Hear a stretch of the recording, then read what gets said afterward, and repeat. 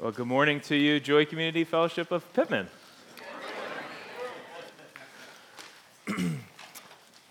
I am so thankful to be here with you. When I think about this church, it is so much the reason why I am who I am, and frankly, why the church, Joy Community Fellowship of Williamstown, is the church that it is. It is through God's working through this church. And so I am so deeply thankful for this congregation and know that we love you and we pray for you regularly and are above all thankful for our partnership in the gospel together. Larry did mention that I have a bit of a difficult task here ahead of me that was mutually decided on. So if it goes well, I'll take credit. If not, it's Larry's fault. No, I'm just playing. No, I love Larry, and he's been such an encouragement to me and a very significant leader in my life. So it is a difficult task. If you don't mind, let's go to the Lord for prayer and ask him for his help.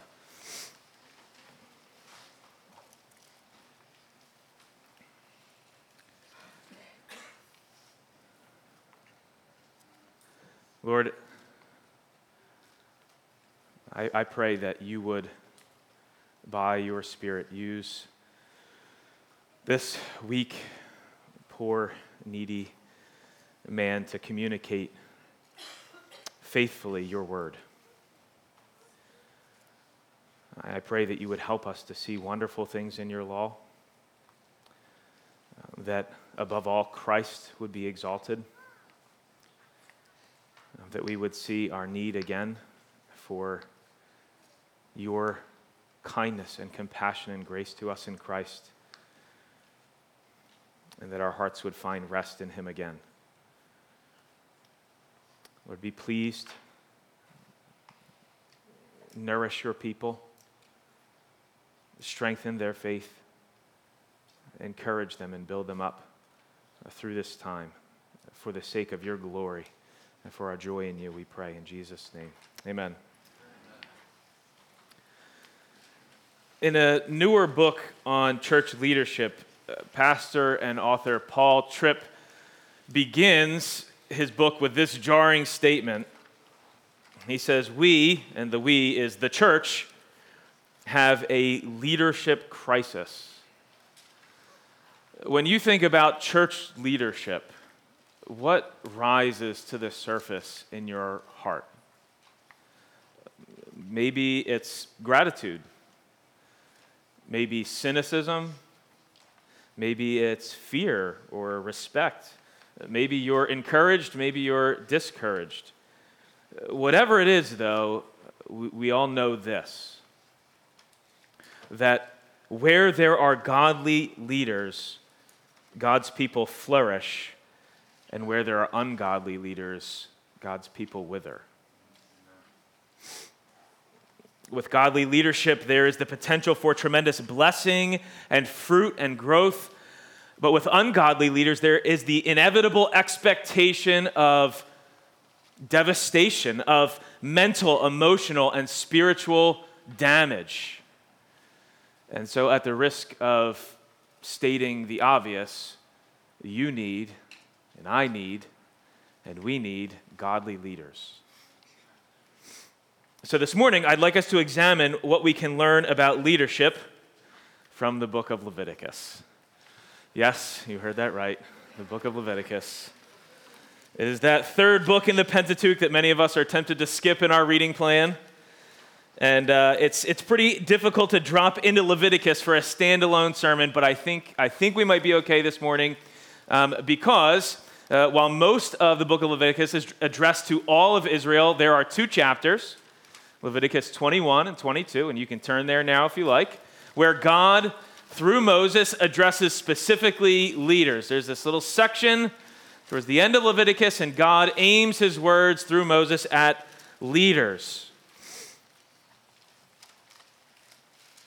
Now, I'm not going to read the entirety of both of those chapters, but if you have your Bible in front of you, you can turn with me, and I'm going to read a passage from chapter 22 starting in verse 1, and I'll pull out some different passages as we go. I'm going to turn there myself. So if you have God's word in front of you, you can follow along with me. Chapter 22, starting in verse 1. And the Lord spoke to Moses, saying, "Speak to Aaron and his sons, so that they abstain from the holy things of the people of Israel, which they dedicate to me, so that they do not profane my holy name. I am the Lord. Say to them, if any one of all your offspring throughout your generations approaches the holy things that the people of Israel dedicate to the Lord while he has an uncleanness, that person shall be cut off from my presence. I am the Lord." This is God's word. Here the Lord, through Moses, intends to address Aaron and his sons, who are the priests. And now, before we zoom in on the priests and what God expects of them, you need to know a little bit about how they fit into the larger picture of the book of Leviticus. The book of Leviticus was written to answer one all-important question. It's a glorious question. The question is, how can sinners enter in and dwell with a holy God? That's the question the whole book of Leviticus is trying to answer. How can sinners enter in and dwell with a holy God? Exodus, if you don't know, ends with a problem.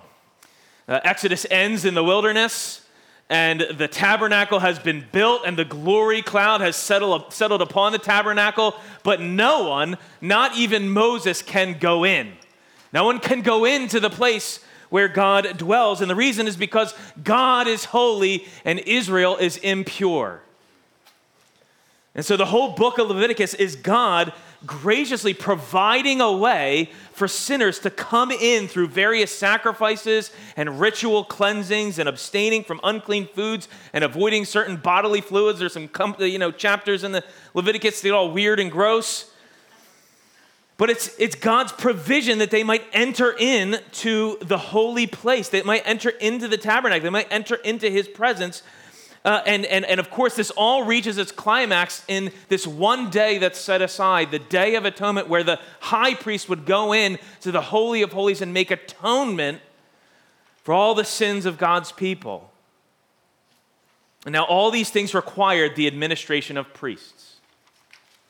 These things required priests, leaders, men set aside as leaders in Israel to mediate the mercy of God through sacrifice. And in response to this merciful provision, God's people were called to live holy and upright lives, set apart for the worship of Yahweh. And in these two chapters, God turns his attention specifically to the priests, to the leaders, to their way of life, to the holy and upright lives that he calls them to live as leaders. Now, from the jump, you need to know that there's not like a one-to-one correlation between your experience of leadership in the church and Israel's experience of leadership in Israel. We are not living in a theocratic state governed by Old Testament law. The church is not led by priests who make sacrifices on behalf of the people. The tabernacle is not a physical place we enter into through the administration of priests. And yet there are still some very important things that we can learn about leadership, about godly leadership, from this passage. And we would be wise to listen because, as we've already said, godly leadership is integral to the health of the church. It's necessary. We need leaders. I need godly leaders. You need godly leaders. And even as Larry prayed, if you're, I am intending to address this sermon primarily to the leaders in this church, but you're either a leader here or you're someone who is under leaders. And even if you're not a leader in the church, you may be a leader in your home, a husband, a father, and even mothers. You're called to lead in the home your children, right? There are a variety of different capacities in which people lead in the church and in their home, and so we can make broad application, though my primary intention here is to address the leaders of the church. So this passage moves us to consider two things: the life of God's leaders, and then the hope of God's leaders. The life of God's leaders and the hope of God's leaders. So let's look first at the life of God's leaders. When the world looks for a leader, when the world looks out and tries to pick, this is what a leader is. The world looks for charisma and confidence, a commanding presence, vision, talent, and so on. But when the Bible looks for a leader, far and away the most important quality, you know what it is? Holiness. Holiness. In other words, the Bible doesn't first ask a prospective leader how gifted or how talented they are. It asks, is your life worth following? Is your life the kind of life that's worth following? It's character over charisma all day long. As we look at the instruction God gives to the priest, we see 5 descriptions of a godly leader's life. So I want to work through those 5 briefly with you. The first is a leader's life is a consecrated life. You can see that there in the text. If you look at Leviticus 21, starting in verse 10, it is a consecrated life. In other words, they are chosen for and dedicated to the service of God above all. Look at verse 10. We read, the priest who is chief among his brothers, on whose head the anointing oil is poured, and who has been consecrated to wear the garments, shall not let the hair of his head hang loose, nor tear his clothes. He shall not go into any dead bodies, nor make himself unclean, even for his father or for his mother. He shall not go out of the sanctuary, lest he profane the sanctuary of his God. For the consecration of the anointing oil of his God is on him. I am the Lord. So to be consecrated is to be set apart. And one way in which God sets priests apart is that he prohibited them from coming into contact with death because of its close connection to sin. Right? Death, of course, is the consequence of sin. So for most of Israel, death meant a period of mourning and a funeral, and then a process of ritual cleansing by which they would be made fit to enter in again. But what we see here is that because of their consecration as priests, because of their set-apartness, God prohibited them from mourning the dead as the rest of Israel did. Priests were only allowed to attend the funerals of those who were in their immediate family. A friend dies, distant relative, the priest is not permitted to attend the funeral, to be a part of mourning the loss of that family member, that friend. And the restrictions for the high priest are even more severe. For the high priest, he couldn't mourn the dead at all. No weeping, no torn clothes, no funeral, no disheveled hair. He had to remain free, completely free from any contact with death, so that he could minister before the God of life in the tabernacle. Above all, even above mourning his closest family members, he was to be devoted to the service of God.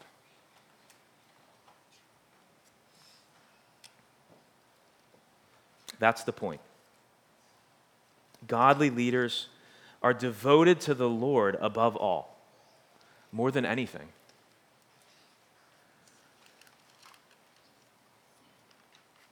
More than anything, they want his will, they want his purposes, they want his name to be glorified. Like the general who devotes himself and his men to the single cause of victory. It's his highest cause. Or like the ship's captain, who devotes himself and his crew to the safe arrival of his vessel.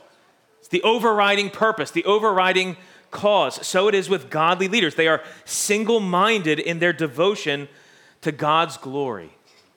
There's no personal ambition, no pursuit of self-glory, only a desire to be faithful in their service to God, to be used as God's instrument for his glory. And so it is a life marked by humility and sacrifice.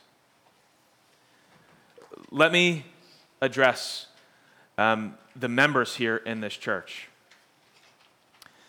The leaders know what sacrifice is involved in serving as an elder in a church.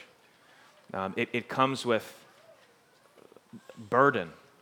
It comes with the responsibility of caring for souls, and a lot of times that requires sacrifice. It requires laying down your plans, your ambitions, your goals to make sure that Jesus' sheep are being cared for. I want to exhort you, though, that it also means a lot of sacrifice for their families. You know, one of the things that you see here, you think about the high priest. The high priest could marry and have a family. And in any instance where there was a funeral or death, he was not present. And that burden fell on his family. It was a sacrifice his family had to make. It was a sacrifice. The spouses, the children of priests, there were real sacrifices that had to be made. So why am I saying this? I want to exhort you to keep in mind the families of those who serve as leaders in the church. Pray for them. Encourage them. They make real sacrifices with the time that they give to their husbands and their fathers to serve the flock. Real sacrifices of time and effort and energy and vitality and money and all kinds of things. So pray for them, encourage them, build them up, be sensitive to the needs of those families who are families of leaders in this church. They live a consecrated life. They also live an irreproachable life. Look at Leviticus 21, verse 7. We read, "They shall not marry a prostitute or a woman who has been defiled, neither shall they marry a woman divorced from her husband, for the priest is holy to his God." God called his priests to live a life above reproach. That is blameless without even the faintest hint of impropriety. The example given here is of marriage. A priest could not marry a woman who had been a prostitute, who had been sexually assaulted or divorced, because it would bring the priest too close to the stain of sin. And again, if you were to keep reading, you would see that the requirements of the chief priest are even more stringent. He cannot marry all of those listed that I just listed, but he also could not marry a widow because of her proximity to death.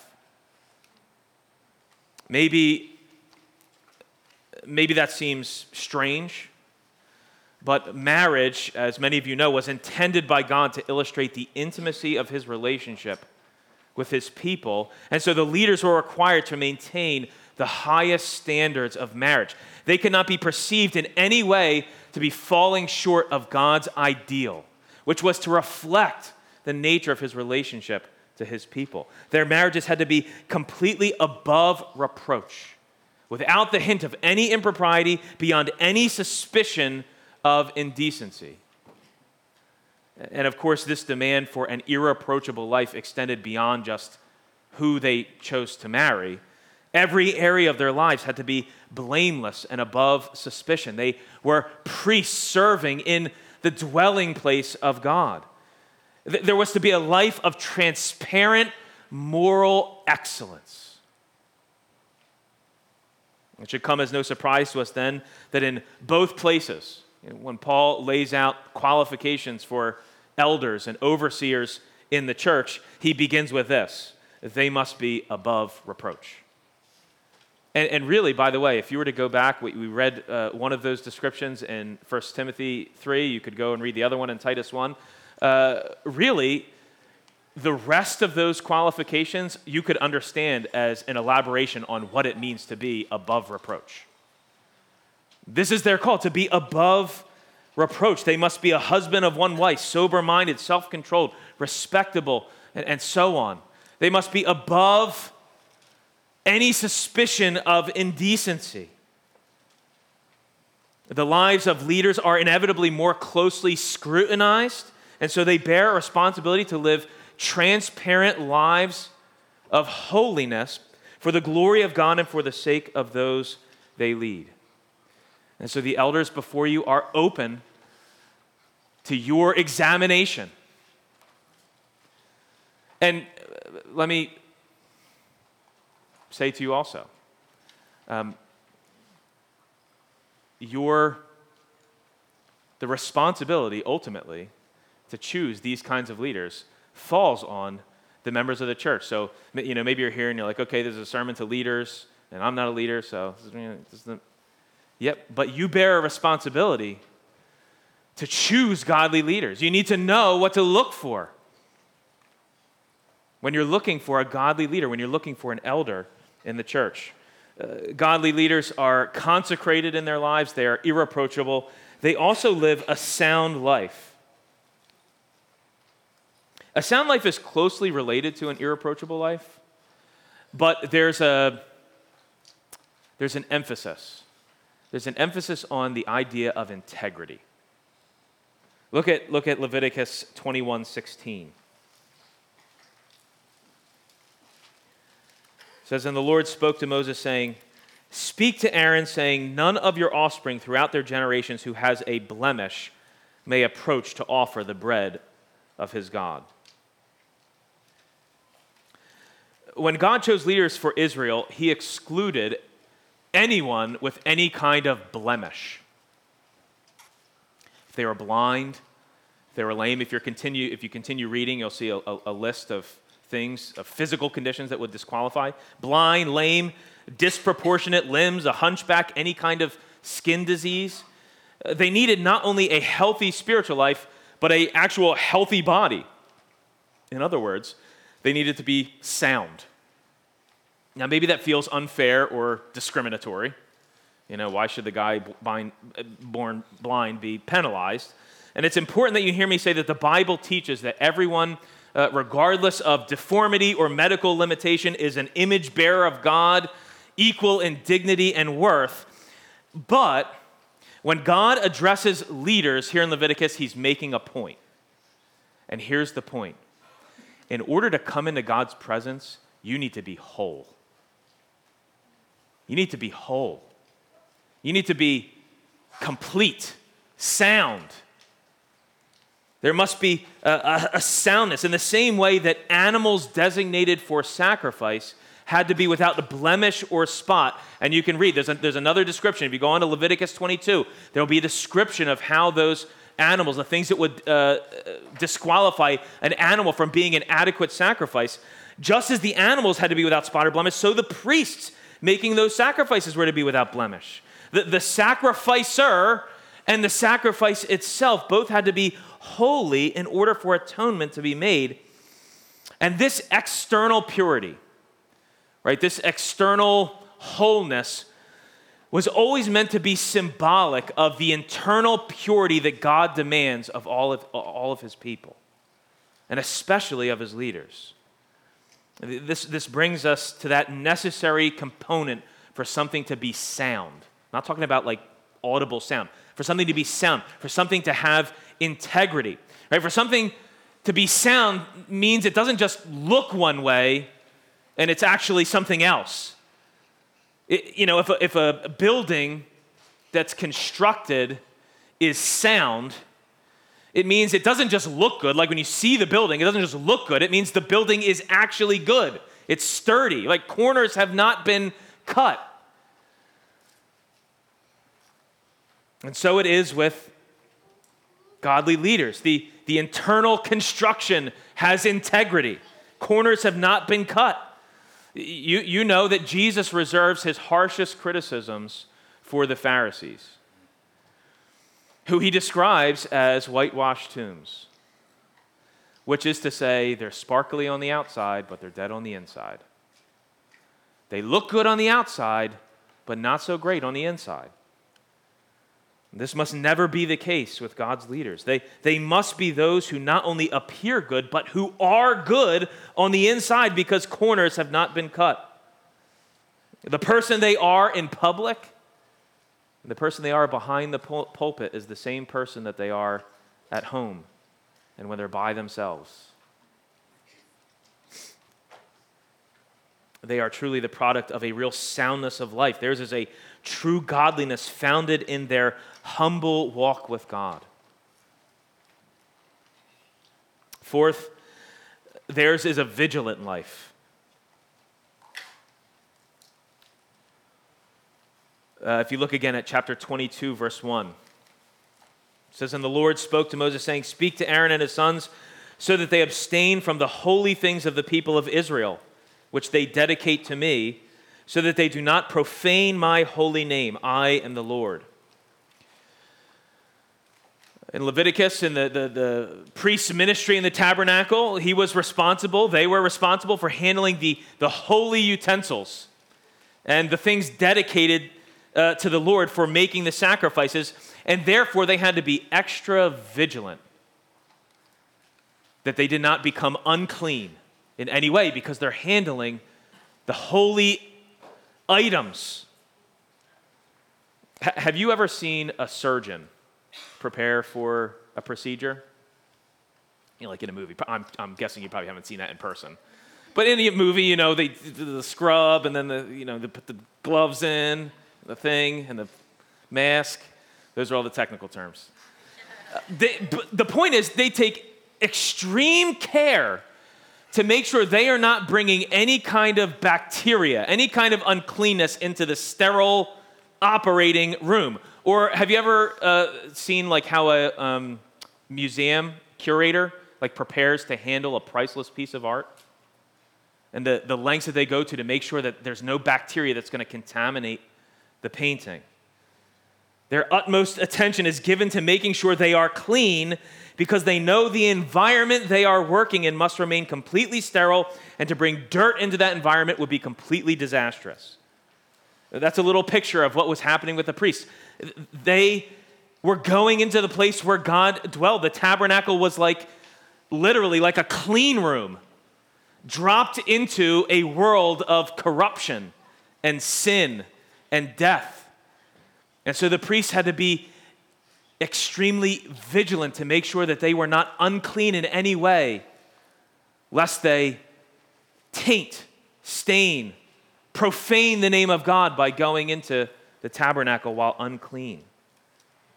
To bring uncleanness into the place where sacrifices were offered before God would prove deadly for them and disastrous for God's people. And so they dared not become lax in maintaining their ritual cleanness, or else risk being cut off from the presence of God altogether.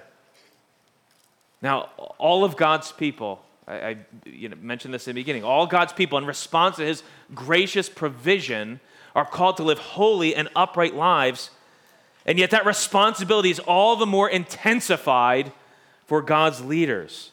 When Paul speaks to the elders at Ephesus, as he's getting ready to depart, he encourages them saying, "Pay careful attention to yourselves and to the flock." And then I think of Paul's exhortation to his young protege Timothy. In 1 Timothy 4:16, he says, "Keep a close watch on your life and doctrine." What does Paul mean? He means pay attention to what's happening in your heart. Keep a close watch. Pay careful attention to the war going on inside you between the old man and the new man. Be sensitive to and aware of the things that may lead you down a path of sin, and likewise diligently pursue regular habits that promote godliness. Be on the lookout for temptation and train yourself to constantly have your finger on the pulse of your spiritual life, examining whether or not you are trusting in yourself or trusting in the Lord. Be ever watchful and hawk-eyed, looking for potential traps set by the enemy. Brothers and sisters, do you know that the leaders in your church, and leaders, let me speak to you, do you know that you are targets of the enemy's attack? We experienced that, I think I can say confidently, in an intensified way when we planted the church. The hardest mornings for us every week were Sunday morning. Kids stuff, house stuff. There were a number of Sundays. Do you know last night my hot water heater broke? Again. When you're a leader, you become the target of Satan's attacks because he knows that if you can destroy the leader, if you can bring the leader down, you can wreak havoc. among those who follow him. Strike the shepherd, scatter the sheep. So again, can I exhort you as a church to pray for your leaders? They are the targets of the enemy's attacks in some unique and intensified ways. We all are. We all must deal with and wage war against the forces that are at work, the evil, nefarious principalities that are at work. And yet there is a sense in which leaders are the special targets of that attack. So they are vigilant. And lastly, they live a self-conscious life. What I mean is that they are aware of the position of leadership that they hold and the example they set.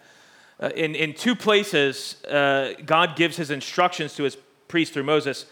He reminds them that though they hold their position of leadership, that they hold their position of leadership and carry out duties in their office among the people.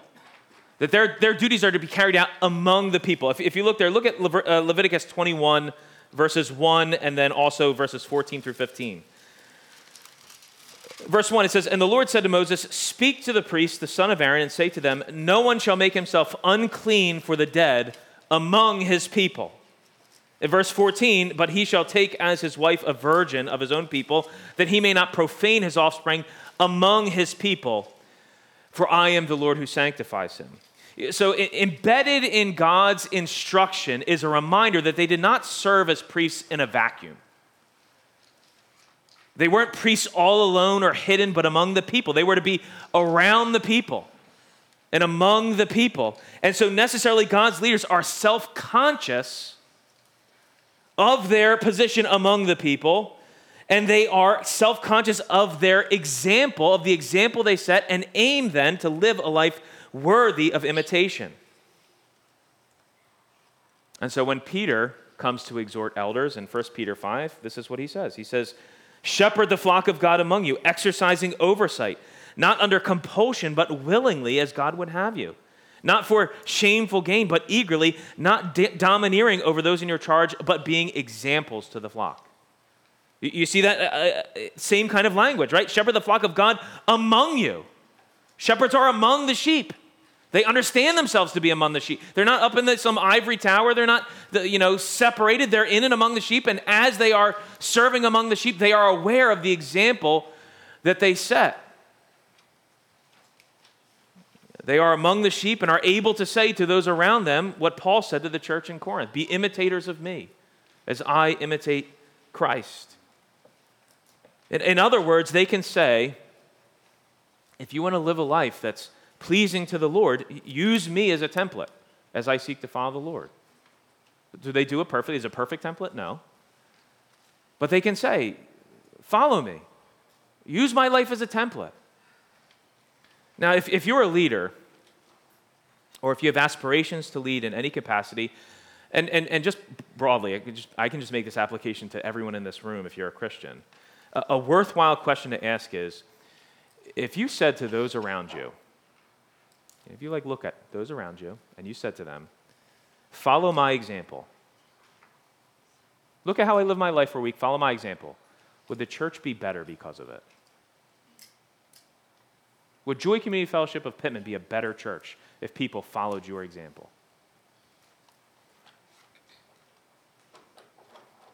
For God's leaders, they must humbly, emphasize humbly, they must humbly answer yes, and others must joyfully affirm, yes, this is a person worthy of imitation.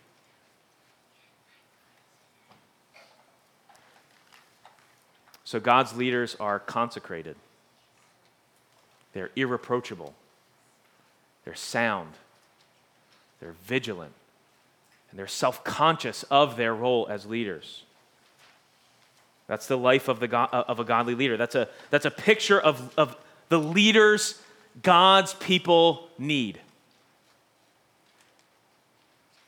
I told you need godly leaders. That's the kind of leaders you need. The stakes could not be higher, right? With godly leadership, God's people flourish. And with ungodly leaders, God's people are brought to spiritual ruin. And what we find as Israel's stories unfold, as we move beyond the pages of Leviticus and move through the Old Testament, we find as Israel's story unfolds that those in leadership fail over and over and over again. And even as Larry prayed in his prayer of confession, the leaders in this room, myself included, fail over and over and over again to live up to these high and noble standards. Even the best of Israel's leaders fail to embody God's ideal for leadership. 9 times in chapters 21 and 22, the Lord tells them that to fail in their role as leaders would be to profane themselves, to profane their offspring, to profane the name of God, to profane his sanctuaries, all of which would result in them being cut off from the presence of God. To fail in this way, to fail as leaders, to fail to uphold this standard of godly leadership is to be cut off from the presence of God.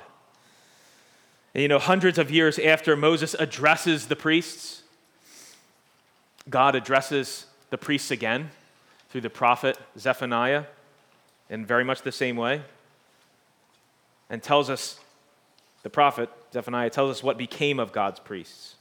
And here's what he said. You don't have to turn there. I'll read it to you. Zephaniah 3, verse 1, we read, "Her officials within her," that's Jerusalem, that's God's people, "her officials within her are roaring lions. Her judges are evening wolves that leave nothing till the morning. Her prophets are fickle, treacherous men. Her priests profane what is holy. They do violence to the law." As Israel's story unfolds, that's what can be said about God's leaders. They profane what is holy. And not long after God announces his judgment against Israel's leaders, not long after Zephaniah, God announces his judgment against Israel's leaders through the prophet Ezekiel. And notice, as I read this, what becomes of the people. Ezekiel 34:1. "The word of the Lord came to me, Son of man, prophesy against the shepherds of Israel, prophesy and say to them, even to the shepherds, thus says the Lord God, Ah, shepherds of Israel, who have been feeding yourselves, should not shepherds feed the sheep? You eat the fat, you clothe yourselves with the wool. You slaughter the fat ones, but you do not feed the sheep. The weak you have not strengthened, the sick you have not healed, the injured you have not bound up, the strayed you have not brought back, the lost you have not sought. With force and harshness you have ruled them." Not a great picture of God's leaders. Now listen to what happens to God's people, to the sheep. "So they were scattered because there was no shepherd, and they became food for all the wild beasts. My sheep were scattered. They wandered over all the mountains and on every hill. My sheep were scattered over all the face of the earth with none to search or seek for them."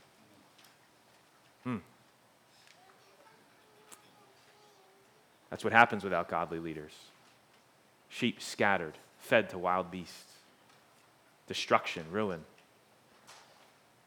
This is why we need godly leaders, because the Bible says we are sheep. And by the way, that when the Bible calls us sheep, it's not a compliment. Did you know that? These sheep are dumb. And left to themselves, they go their own way, which in our case is the way of sin and the way of rebellion. When the Bible uses the metaphor of sheep, you know this first. When the Bible uses the metaphor of sheep to describe our condition, it puts it like this. We're all like sheep who go our own way. I began by telling you there is a crisis in leadership, and in some sense, a leadership crisis is the banner that hangs over the entire sad story of humanity. Right? Wasn't the fall in the garden, wasn't it a failure to lead? Wasn't Adam's failure a failure to lead? Adam was not devoted to God above all, but to his own sinful desires. His was not a sound or irreproachable life, but one that entertained the lies of the enemy. And it certainly wasn't vigilant, right? God gave him authority to exercise dominion over the garden, and he's just asleep on the watch. He lets the serpent come right in and start wreaking havoc. In the end, his ultimate failure was the example that he set for all his posterity in how to rebel against God. And we, like dumb sheep, have been following his example since the day we were born. We need godly leaders to lead us in the way of life. And yet, there is this question hanging in Leviticus, hanging in the Old Testament. Can any godly leaders be found? Is there any godly leaders? Is there one leader? The answer is yes. The answer is yes. Both the garden and Leviticus anticipate and points us forward to a leader who doesn't fail. To a leader who, where every other leader had failed, he succeeds. To a greater priest, a greater leader, one who perfectly upheld God's call to leadership, Jesus Christ. You know, when Jesus began his ministry, we read this in Matthew 9. When he saw the crowds, he had compassion for them because they were harassed and helpless like sheep without a shepherd. He looks out and he sees sheep without a shepherd. In John's gospel, he tells us that he comes into the world to be the good shepherd, to be the leader that no one else had been. Jesus came into the world as the leader we need. Never was anyone more above reproach. In his thoughts and words and actions, he was absolutely blameless, without even the hint of hypocrisy. The same man in private, praying and crying out to his Father as he was in public, teaching before the multitudes. The one who was so perfectly vigilant that though he was tempted in every way, yet he was without sin. No temptation got the best of him. No snare of the enemy entrapped him. He lived his life as a perfect example of godliness, calling his disciples to model their lives after him in every way. But his leadership is demonstrated not only in his perfect example, but in the love that he shows to those who are his followers, to his people. You see, the truest test of leadership is what you will give up, is what you will give to take care of the people who follow you. And Jesus held nothing back. Here's how you know you can trust his leadership. Because when all the chips were down and Jesus had everything to lose, still he devoted himself to this single cause, this single-minded, all-consuming cause. And do you know what that cause was? The glory of God in your salvation. He set his face like flint towards Jerusalem, knowing what awaited him there, knowing that in order to secure the salvation of his sheep, he would have to give everything. He would have to bear in his body the weight of their sin, of their rebellion, of their failure, in order to undo the corruption that had come through failed leadership. He would have to be led up a hill and crucified, and on that cross, he would be cut off from the presence of God. On the cross, he cries out, my God, why have you forsaken me?" He's utterly cut off from the presence of God. He takes into his heart the eternal punishment for wayward and leaderless sheep.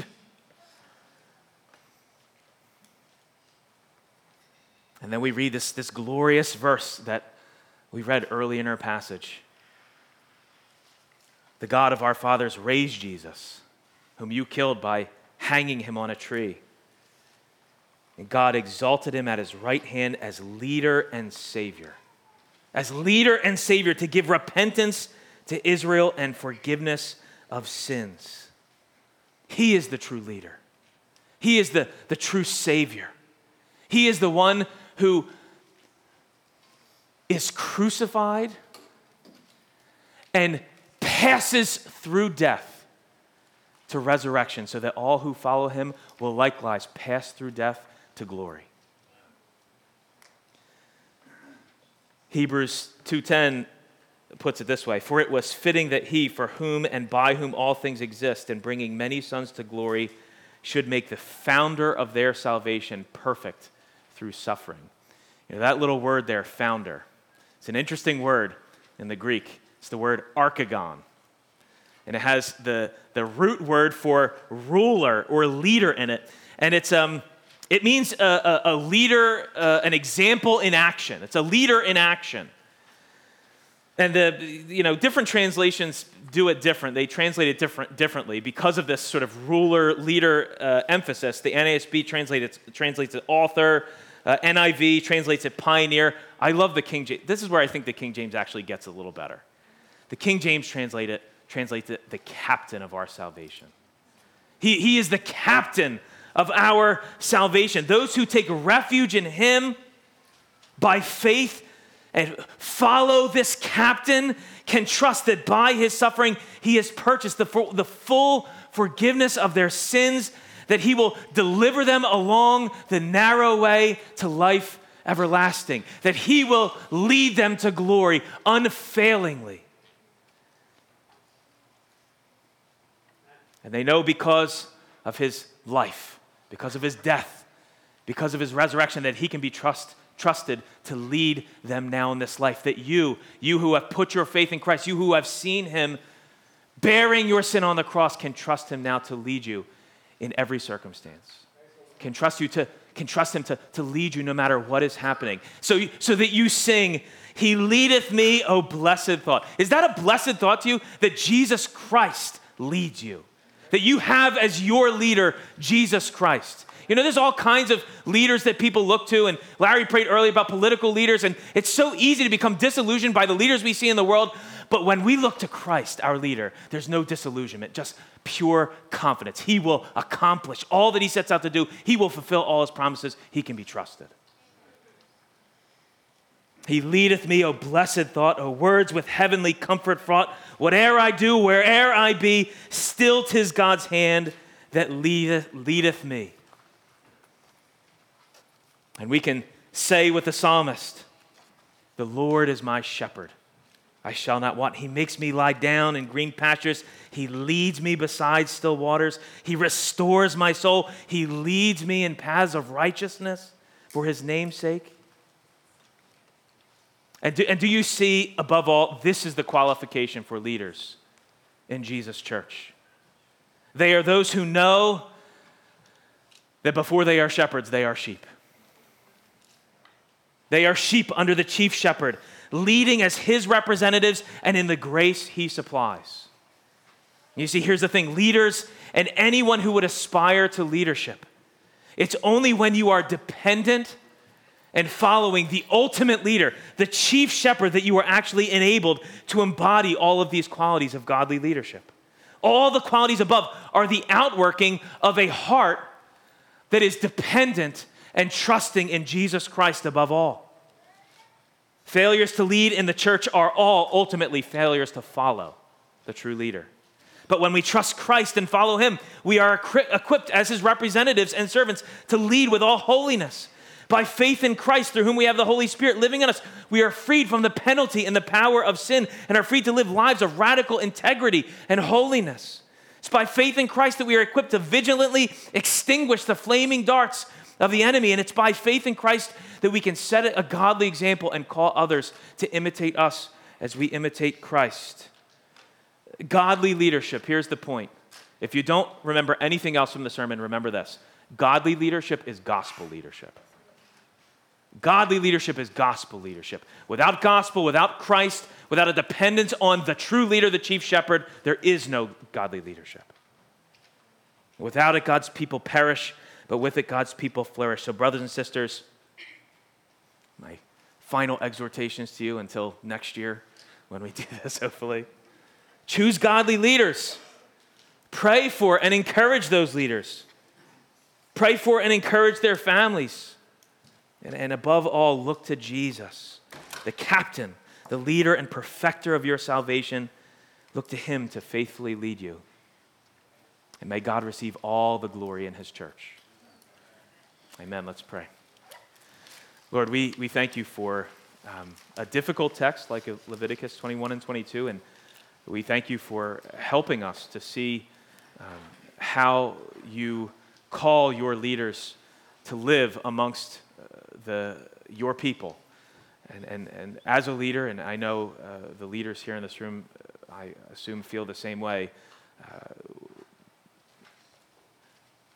we are in so many instances, failures. We fail to live up to these standards, and so we confess those failures to you. We confess our sins to you and pray that in the grace that you supply in Jesus Christ, you would strengthen us to be faithful in our service to you, not looking for any kind of self-gain, but looking for your glory, looking for Christ's glory, looking for the good of Jesus' sheep.